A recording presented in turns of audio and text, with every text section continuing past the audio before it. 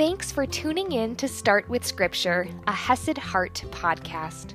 I'm your host, Audrey Grove, here to bring you scripture reading and application that can fit into your morning routine and your busy schedule.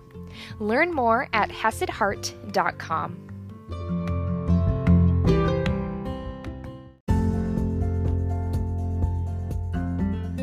Good morning, my friends, and happy Wednesday.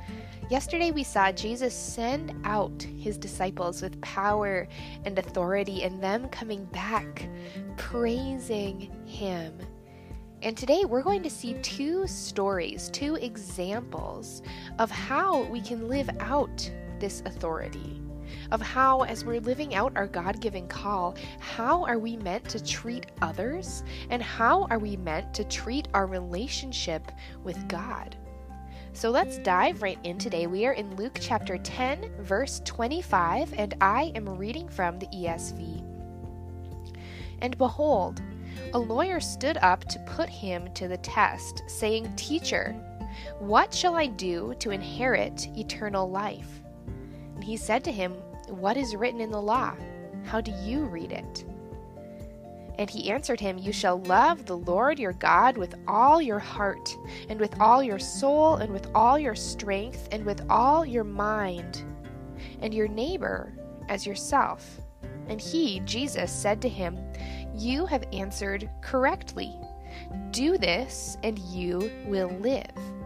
But he, the lawyer, desiring to justify himself, said to Jesus, "And who is my neighbor?"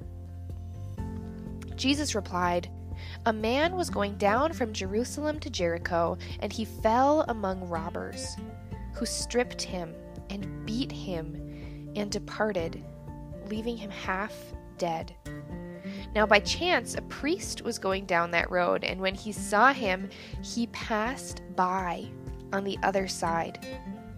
So likewise a Levite, when he came to the place and saw him, passed by on the other side. But a Samaritan, as he journeyed, came to where he was, and when he saw him, he had compassion.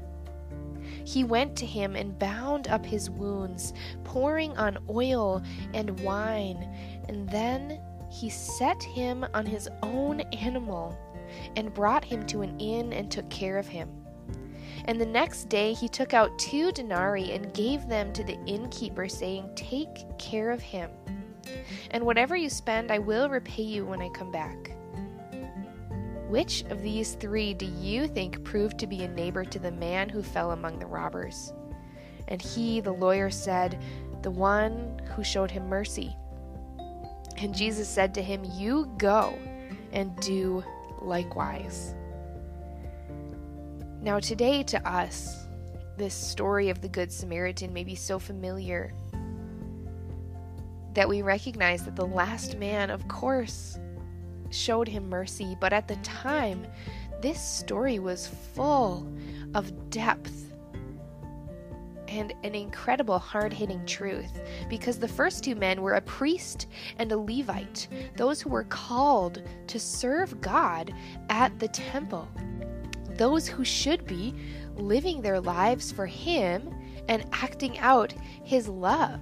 And yet we see those 2 ride right on by. And that alone should have hit home at the time especially. But then going on to say that the person who was his neighbor, who showed mercy and love and compassion, was a Samaritan. Now at the time, Jews looked down on Samaritans. They wanted nothing to do with them. And knowing how the Jews felt about him, this Samaritan still stopped and helped this man, and even paid for his recovery, paid for his stay at the inn. That is compassion. Loving even your enemy, as it were. Loving even though you expect nothing in return.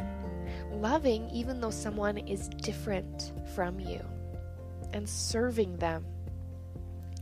And isn't that what God calls us to do as He sends us out? To love and to serve even those who are different from us.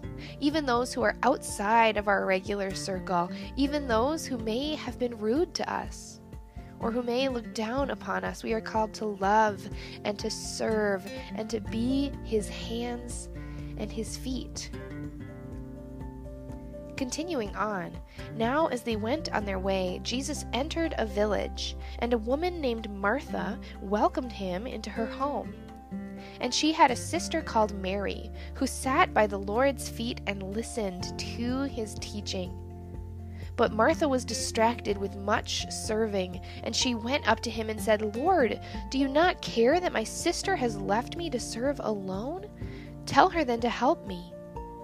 But the Lord answered her, "Martha, Martha, you are anxious and troubled about many things, but one thing is necessary. Mary has chosen the good portion, which is not to be taken away from her." This story always hits home to me, especially in today's culture when busyness, when doing, is so popular, so ingrained into our minds and into society that we look and we see Martha, who's actively busy serving, doing things, and we say, "Oh yeah, she's in the right." And we support her because how often have we done that?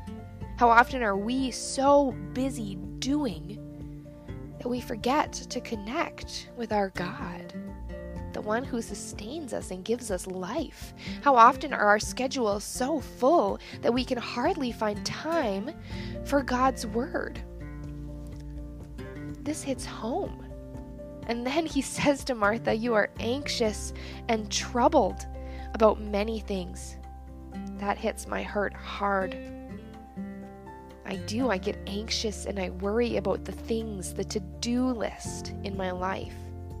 But one thing is necessary. Mary has chosen the good portion, listening to and connecting with Jesus, which will not be taken away from her. Even as we seek to go out and love and serve other people, we cannot neglect the most important thing, which is connecting to and listening to our God, reading his beautiful word, because no matter what else is going on in our lives, that is the most important thing. That is our foundation. That is what sustains us, God himself. And so may we continue to live our lives in a way that, yes, we are serving and loving others, but we are also making time to connect with our loving Heavenly Father. I will see you tomorrow morning. Thanks for tuning in today. For more information, visit HesedHeart.com.